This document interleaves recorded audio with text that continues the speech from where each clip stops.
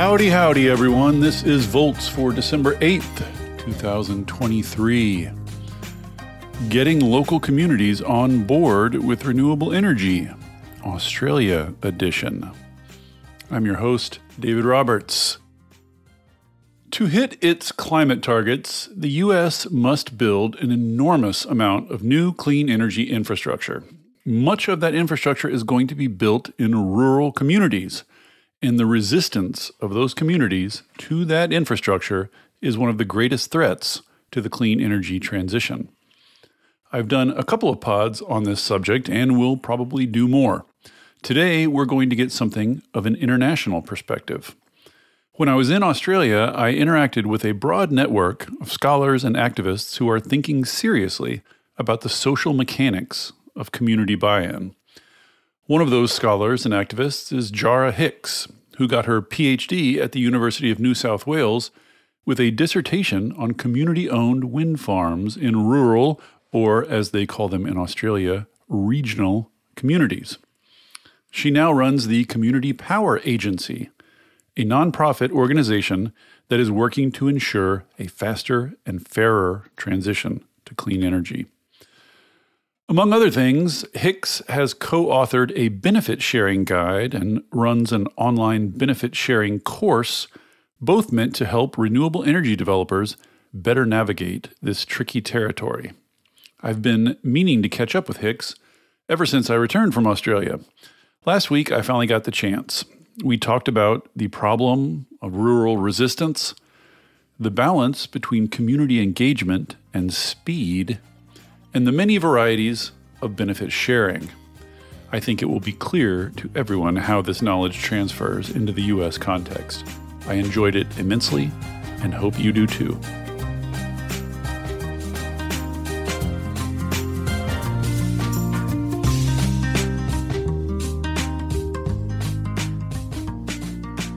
All right then, Jara Hicks, welcome to Volts. Thank you so much for coming. Yeah, thanks for having me. This is a topic of great interest in the U.S. right now, but I thought it would be interesting to get a perspective from another country as well, especially since you seem to have devoted your life to learning about this. So I think there are going to be some lessons that are transferable. But let's just start maybe with how you came to this subject of your PhD and of your professional work. Yeah, sure. So I was really lucky. I got the chance to visit a lot of communities that were doing renewable energy projects. And these were communities that were really embracing renewables. They loved renewables. And they were getting great outcomes for their communities and for the planet. And I wanted to see more of that. I wanted to see more communities who were, really passionate about renewables and able to get a lot of great benefits from being involved in the energy transition. And I wanted to see more communities who felt positive about this change. And if we go back, I first got involved in this in the early 2000s. And at that time, there were a lot of communities who were pushing for more renewable energy uptake. And in Australia, at that time, there really wasn't a ton of renewable energy, and probably similar in the States. Communities were really wanting to get behind renewable energy as a means of taking action on climate change. And at that time, there was an absence of national policy supporting renewables. So it was about a grassroots movement to get renewables up and running. So we saw programs like communities coming together to organize a bulk purchase and install of solar panels at a community scale, so helping reduce the barriers for people, helping them understand the technology, helping them install it in their homes. But we also saw communities coming together to establish commercial scale projects like little 2-turbine wind farms. And this was really motivated by communities wanting to take positive action on climate change. Did that switch at some point to resistance? Because that's the opposite of the problem we have now. Right. Well, I guess, yeah. So what we're seeing now is there is emerging resistance to large-scale renewable energy projects. And so it's a really different landscape. But what I've learned through my years of being involved is that it's really possible for communities to not only accept renewable energy projects, but to really love them and to welcome them in their communities. And it's about the way we go about these projects, and it's about the way we make opportunities for people to really be involved and to genuinely participate in that process. What was the PhD work? What was the specific focus of your PhD? So my PhD looked at small community-owned wind farms. So using commercial scale turbines, 900 megawatt turbines, 1 megawatt turbines, but, just 1 or 2 or 3 of them at a time.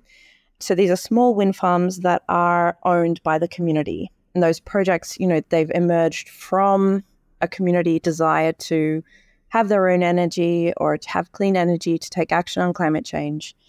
And these communities went through different processes to set up these enterprises so that they could have community-owned wind farms. And my PhD was really looking at what are the social outcomes that can occur in a community when they go through this process together. And ultimately what I was looking at is how can we do renewable energy development in a way that brings people along and that helps people to feel positive and confident and comfortable about renewable energy, and that creates a business model that delivers benefit back into communities as well. And through my career now, I've been able to learn about what is it that helps to create a positive relationship between communities and large-scale renewable energy projects, and to translate some of those learnings into the commercial, large-scale renewable energy practice of development. Social license, as they call it. Yeah. Talk a little bit about how you think about social license, just sort of in the abstract. What is social license and why is it particularly so important for renewables? Yeah, so it's a term that's used to describe the ongoing relationship between a project, the project proponent, and the local community or the society hosting that project. It's a dynamic relationship. It's not a once-off license that you might get for other aspects of project approval. It's not a once-off, stamp and there it is. It's dynamic and ongoing. It's constant. It's through the development process. It's through the operation phase of the project. It's lifelong. And it's about creating and maintaining a level of acceptance and approval for a project in the community that is hosting that project. And at its strongest, it's about actually embedding that project into a place so well and so much that people can identify positively with it. Like it can even become a symbol of that place, or it can become a characteristic that people feel proud of.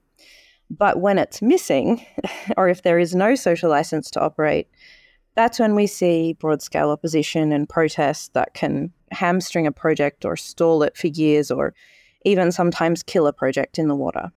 Yeah, I want to spend a little bit of time on that, on the negative side, on bad process.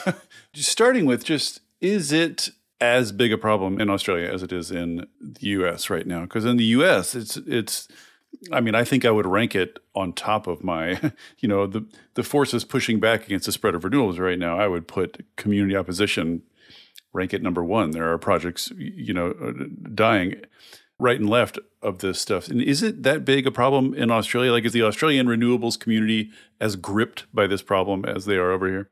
It's definitely a big concern. And I would say it's becoming a more difficult thing by the day. In Australia, part of what's going on is that communities are getting sick of the relationship with a company that is extractive.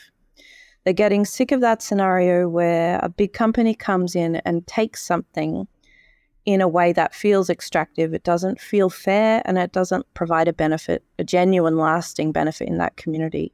And it doesn't engage with people in a way that helps them to feel like they're being treated with respect. I have a 3-year-old kid, and if I just try telling him what's going on and being like, right, we're leaving the house now, come on, he doesn't really like it. People don't really like just being told what to do. People respond much more positively if you're like, hey, it's going to be important for us to go and do this thing soon. And, we could ride the bike there, or we could drive the car there. And while we're there, we could do something fun for you as well. Taking the example of my 3-year-old kid. The renewable energy equivalent is about working with communities through a process that feels fair and good. So it's about doing your engagement well. It's about doing your engagement early enough so that communities genuinely have a role to play in designing a project that is going to be appropriate and well received in that place. It's about doing engagement in a way that allows people genuinely to influence some outcomes of the project. And it's about doing your engagement in a way that is appropriate for that community too. Like, are they online literate, or do they rely really on the newspaper and the radio and face-to-face engagement? It's about all those things. But it's also about delivering positive and tangible benefits. So there's really two elements. It's about it being done well in terms of the process and done well in terms of local people's experience of the outcomes from that project.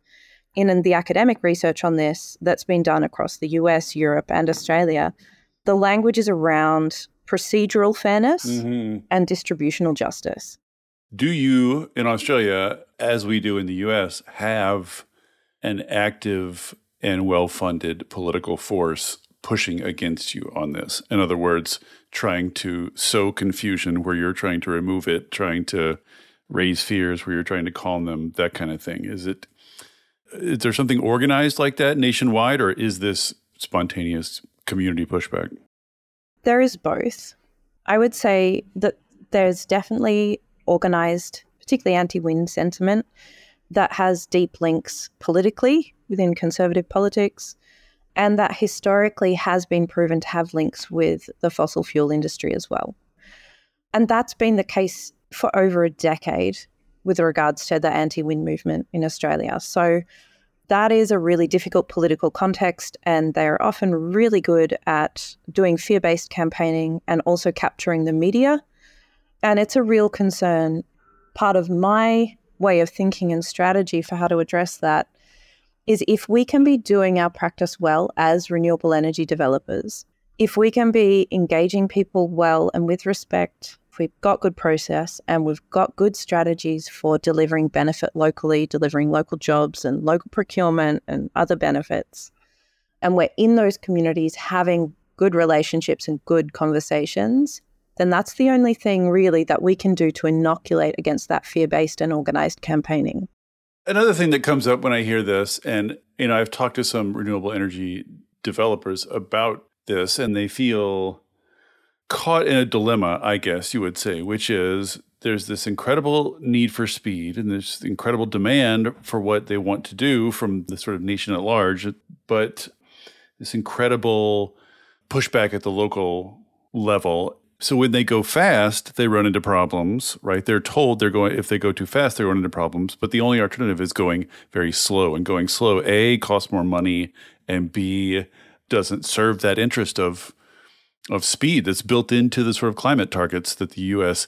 has. So how do you wrestle with this dilemma between process and speed? When I hear more process, more engagement with the community, especially on a bespoke, as you say, every community is different. And if you really want to do this well, you're going to do research beforehand. You're going to do polls or surveys. You're going to have someone who's there on a full-time basis. I mean, I can imagine how to do it very well. But all of that to me sounds very slow. How do you think about the relationship of quality, I guess, and speed when it comes to community engagement?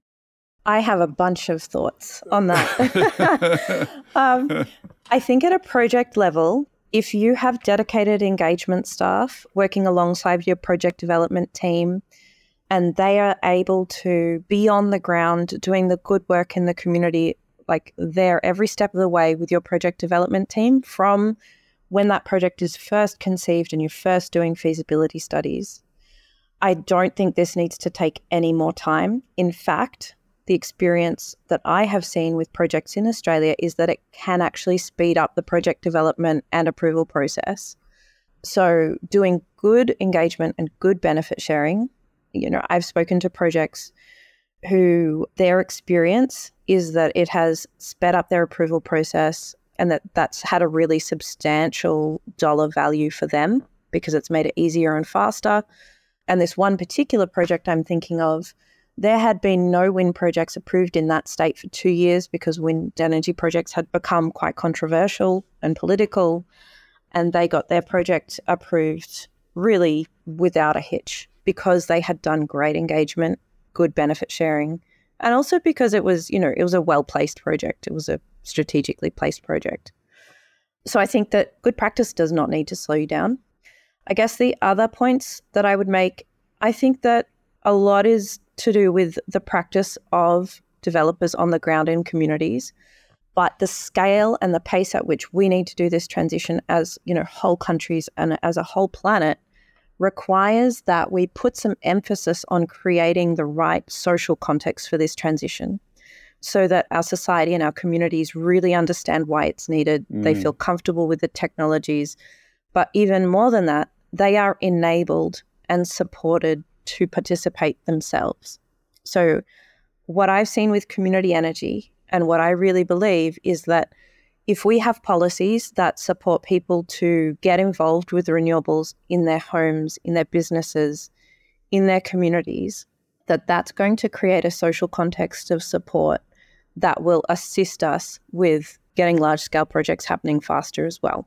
I meant to mention as you went past it that these community engagement people at the renewable energy developers who I talk to also always say that they're underfunded relative to their opposition, that they go in completely unprepared for the scale and intensity of opposition, and that their bosses don't yet understand how important or significant their job is or how the kind of fight they're fighting. Like, do you have a sense that renewable energy developers are starting to get the significance of this, and resource it appropriately? I do feel like that's a change that's very much underway in Australia, also globally, but there's a long way to go. I think there's a recognition now that social license and the social aspects of this energy change are really important. I think people are starting to use the right words, but I think people are still learning what that means in practice, particularly when it does need to be quite nuanced and locally appropriate in different contexts. But the things that I've seen helping to shift that practice and that sort of emphasis and that resourcing towards more community engagement in Australia, the things that are helping, I think, like industry bodies who are helping people do peer-to-peer learning. It's policies that reward better practice. So, for example, in Australia, we have a range of merit-based criteria that companies need to report against in order to be able to access renewable energy incentives or to be able to have grid access to new transmission lines. So that puts like weighting criteria around social outcomes and around community engagement practice, benefit sharing, local procurement, all of those things.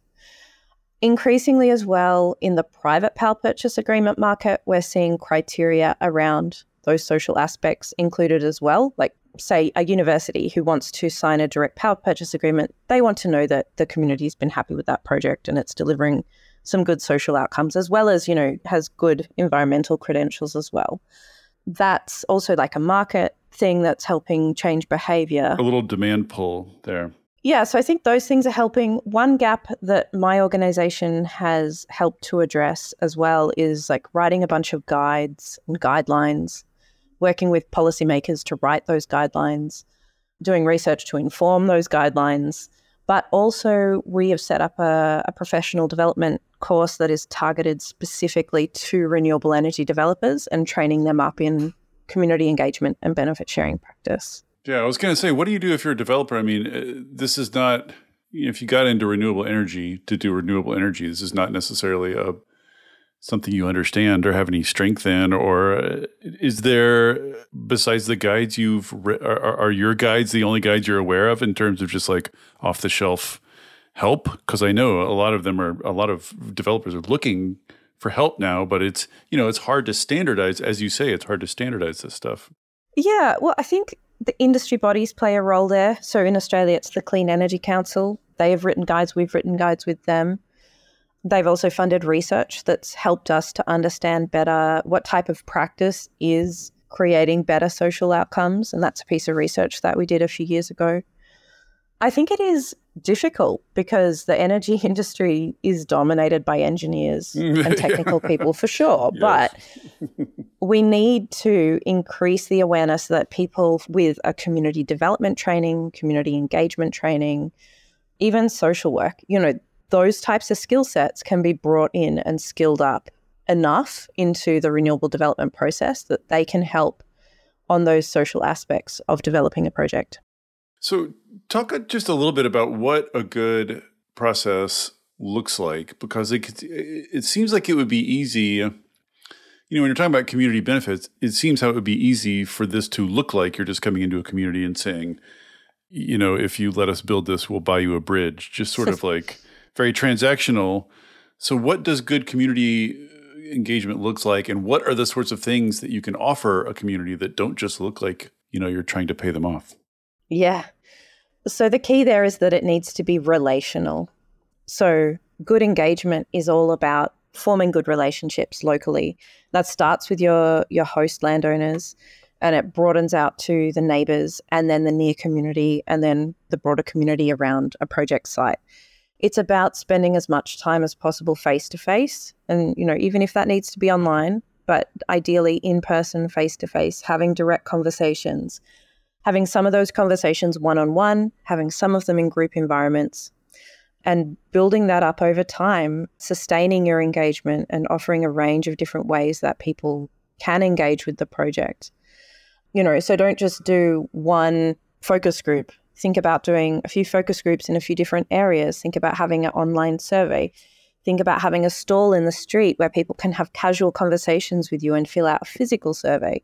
Think about pairing your online comms with a letter mail out. So one of the keys, I think, is sustaining the comms and engagement over time and through a diversity of methods, but starting that conversation with the community early enough so that the input can inform the project as it develops. Like, I understand a lot of stuff is commercial decisions, but there are going to be things that actually will be useful if you incorporate local knowledge. And those are things like, really obvious places in the landscape that are special to people or that have First Nations heritage and significance. If you can access local knowledge early on to know where those are, your project's going to be better off. You're going to avoid the costs of maybe making a mistake in terms of siting.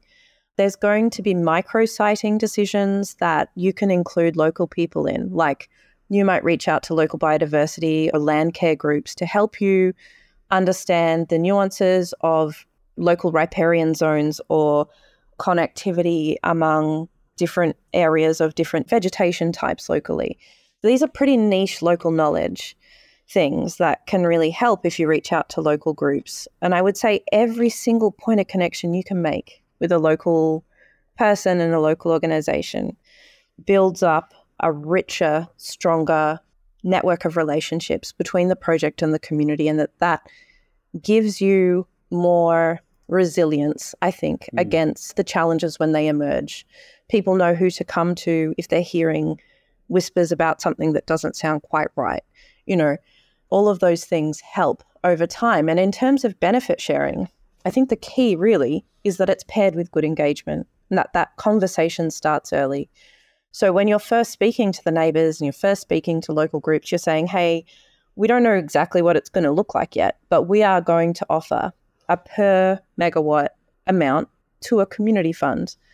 And the amount we can offer will vary based on, the commercial aspects and the generation profile of this project. But where that money goes and how it contributes to the community, we want that to be a decision we make with the community. And so we're going to be setting up a local reference group. We're going to be talking to people, and we're going to be working with you to design that benefit sharing package and then to govern it and make the decisions about where that money goes over time. So it's really about creating opportunities for people to be involved, to participate. Fundamentally, I think that's it. What do communities tend to ask for when they are allowed to be involved? Are there patterns? Are there predictable things that work? A lot of projects end up setting up some kind of grant fund, like annual grant fund, because it is really flexible and it can be really responsive to whatever it is that the community is wanting to do, right, or whatever the need is at the time. But I've also seen really great programs like allocating a portion of the benefit fund into a revolving loan program that can support low-income households to install solar panels or solar hot water or heat pumps, and that money is brought back and then recycled over time and can go on to help the next household. I've also seen programs where a portion is allocated to an annual grant fund and a portion is allocated to a sort of longer-term legacy fund, where it might go into an interest-earning account for a few years, and then after, 5 or so years, it's got a bigger chunk of money to do a bigger strategic project in the community and to go out and seek matching funding from state government or whatever it is, so that the community can achieve something that is a bigger, more strategic need that has a longer lasting impact. So I think really it's about being able to work with a community to identify what are the things that are going to have a significant impact on the challenges that are being faced by that community that are unique to that place that will really help to create a step change. For a lot of small regional communities, renewable energy is a really unique opportunity that comes once in multiple generations. And if we can use this opportunity well, we can deliver some really awesome outcomes. And, some of the great examples I've seen are, renewable energy developers partnering with domestic violence organizations to be able to repurpose worker accommodation into temporary accommodation for people experiencing domestic violence. So after the project has been built, that accommodation is then able to be gifted or co-owned by a local service and a local government to be able to have an ongoing positive benefit in a community. And these are all just things that developers are coming up with communities? No, well, in conversation with community. Right. It takes being on the ground, having conversations, going through a process that is basically like a community development process or a community planning process, thinking about having local conversations with people, thinking about what are the real needs here and what could we do and who could we work with to make a great impact. This also brings me to something that I was glad to see that you are working on and writing about, which is it seems there are going to be places where these projects are concentrated, and there's going to be a bunch of projects in particular regions. And it just seems like developers going, one by one by one by one by one to each of these little communities and working out bespoke deals. It seems like you could do something more regional in impact, something a little bit more with a little bit more structure, and something that could pool the benefits of multiple projects and maybe do bigger things for public benefit, things that you couldn't do with the revenue from a single project. And you've been writing a little bit about that. So just describe what regional benefit sharing, what that means. Mm-hmm, sure. So it's exactly that. It's in areas where there's going to be a high density of projects. How can we coordinate benefits? But how can we also coordinate other things that are going to have a significant impact, but also a significant possible, positive benefit for communities, like coordinating housing, coordinating jobs and training, coordinating employment opportunities and local procurement opportunities. But in terms of the benefits, it's about saying, how can we work together, first of all, to administer our programs so that we don't overwhelm the community and confuse everyone and create engagement fatigue. Yeah, I mean, you can imagine communities like, what did you get? Well, what did you get? And just all the rumors going back and forth. It's just a lot of process happening over and over and over again. Yeah, and totally. And if there's, 10 different grant funds all, in the same area, how do you remember, which one are we applying for now and all the time that goes into those applications? And so there's a way of streamlining the administration of the benefit sharing and streamlining the governance as well. So if you've got a local committee involved in helping to make the decisions about what gets funded, being able to have one committee that might oversee a number of different grant programs that are all in the same geographic region, that makes a ton of sense. Being able to have some common resourcing of the administration. So rather than having, one staff person in every company, you pull that and you do it together. That makes sense. It makes it easier for the community. Probably it also makes it less cost for the company. But then there's also a whole nother level is like, how do we pull some of that funding at a regional scale to do something strategic, bigger, with more lasting impact on the real issues? So with benefit sharing, there needs to be layers, right? Benefit sharing is partly about creating a positive relationship and an experience that is of fairness from a project. And so that does need to relate to the community that is most immediately affected by that project. So you need to make sure that your benefits are experienced by the neighbours and by the immediate community who are hosting the project. You know, if it was all going to the region, that probably wouldn't feel fair for the people who are, you know, literally the ones who see it every day. So a portion of the benefit sharing from any project needs to stay in that most immediate community. But I think a portion of the benefit sharing budget, there's an opportunity to pool it with other projects within that region so that you can have that bigger fund and you can do those more strategic projects. But who's doing that? Is that developers coordinating with one another? Because that seems...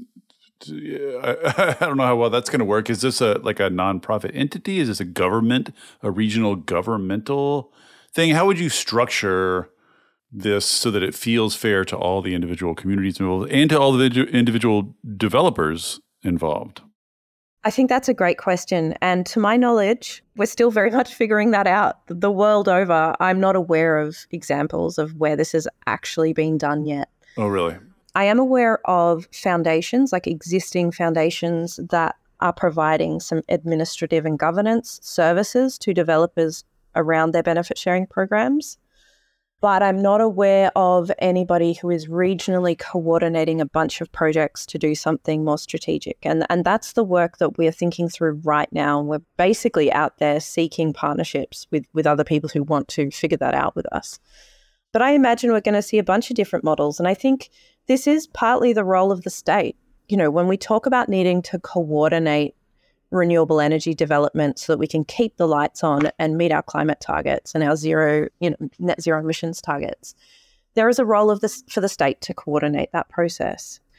And this is part of that coordination that needs to happen. It is not just a technical change. It's also a social process.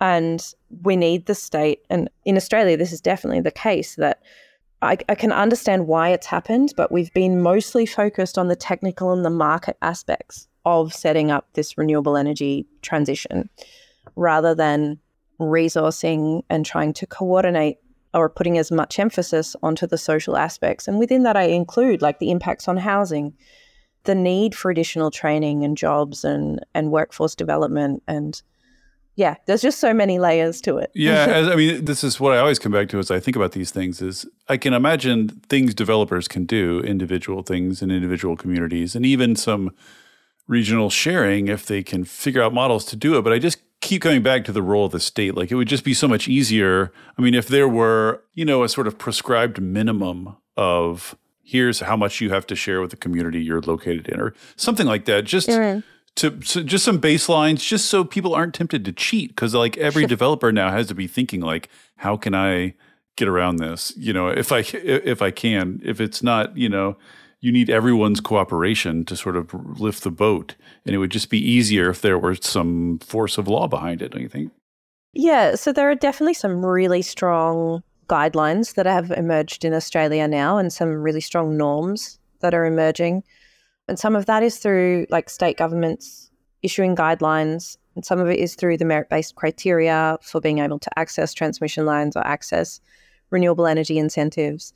And part of it also is just like industry norms that are emerging and communities also knowing about those and holding developers to account on them. And the norms that are emerging in Australia are like a per megawatt contribution that is standard for a wind farm and a per megawatt contribution that's standard for a solar farm.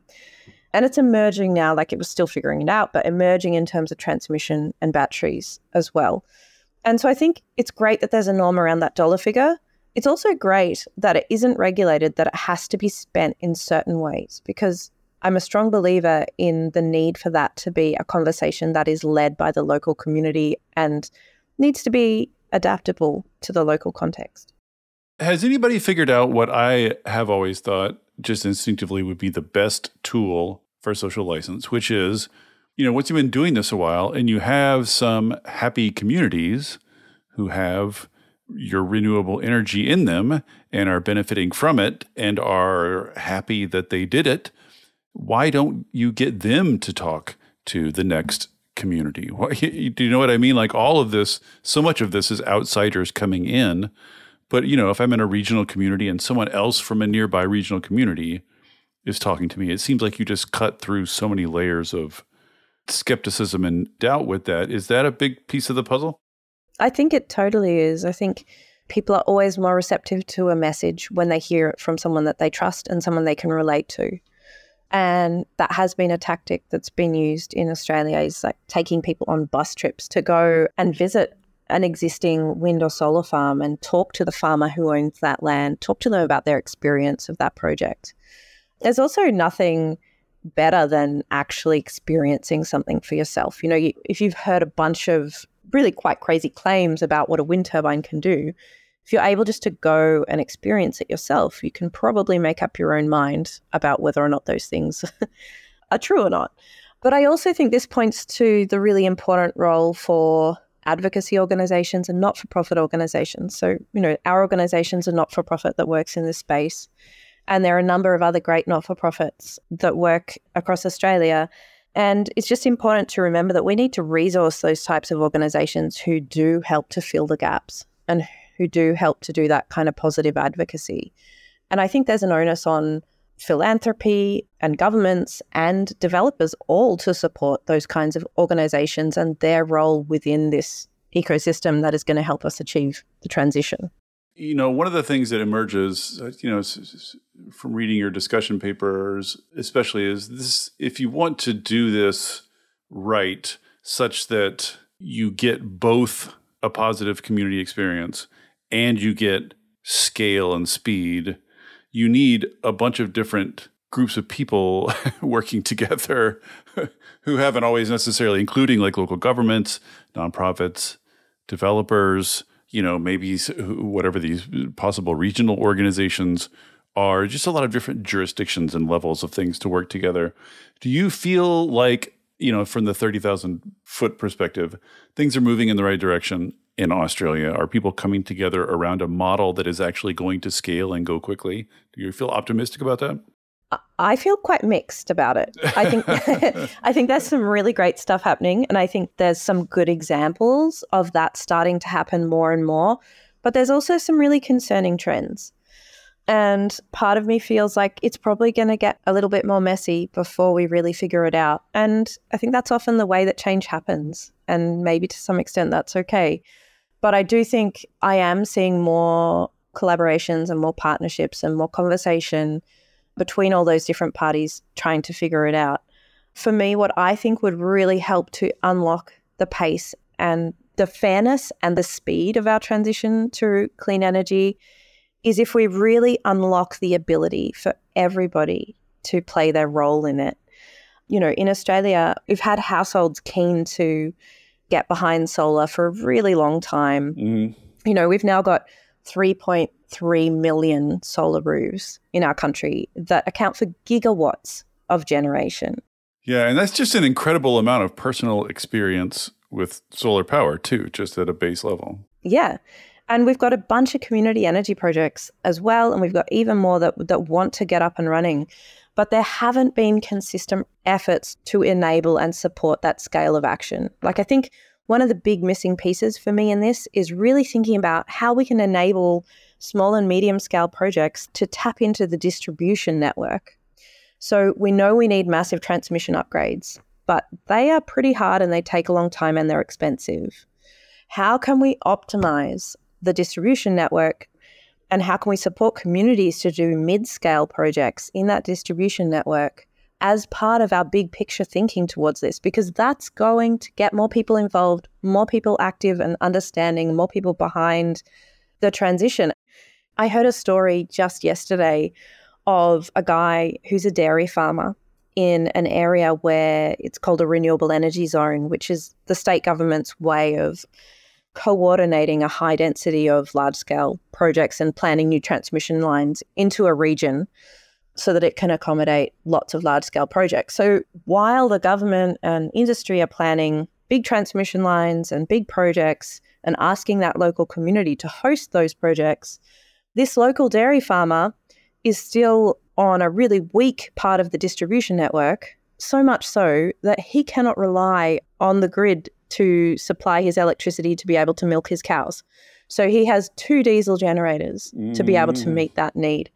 So I think these are the types of discrepancies we need to address because they lead to major community frustration. Instead, we need to be finding ways to enable people to participate. We should not be in a situation where somebody is being asked to host large-scale generation without also themselves being enabled to, get involved with the renewable energy transformation. Yes, well said. Well, thank you so much for coming on and sharing your experience. And thank you also, I know I mentioned this up at the top, but I'll just mention it again, that you and your organization have written a guide to social license for developers and others, just people to think through how it works and some steps in how to do it well and some best practices and some examples, which I think would be great if someone could do that over here too. But I think it would be valuable for everyone to look at it. So thank you for doing that as well. And thank you for taking the time. Yeah, no worries at all. I'll just mention as well that I mentioned that socially responsible renewable energy professional development course that we run. It's an online course and we're in the process of redeveloping it so it could be an online self-paced course that could be accessible for people, no matter where they are in the world. So you can go onto our website, sign up for our updates if you're interested in that course. I'm sure, a lot of that content would be relevant no matter where you are.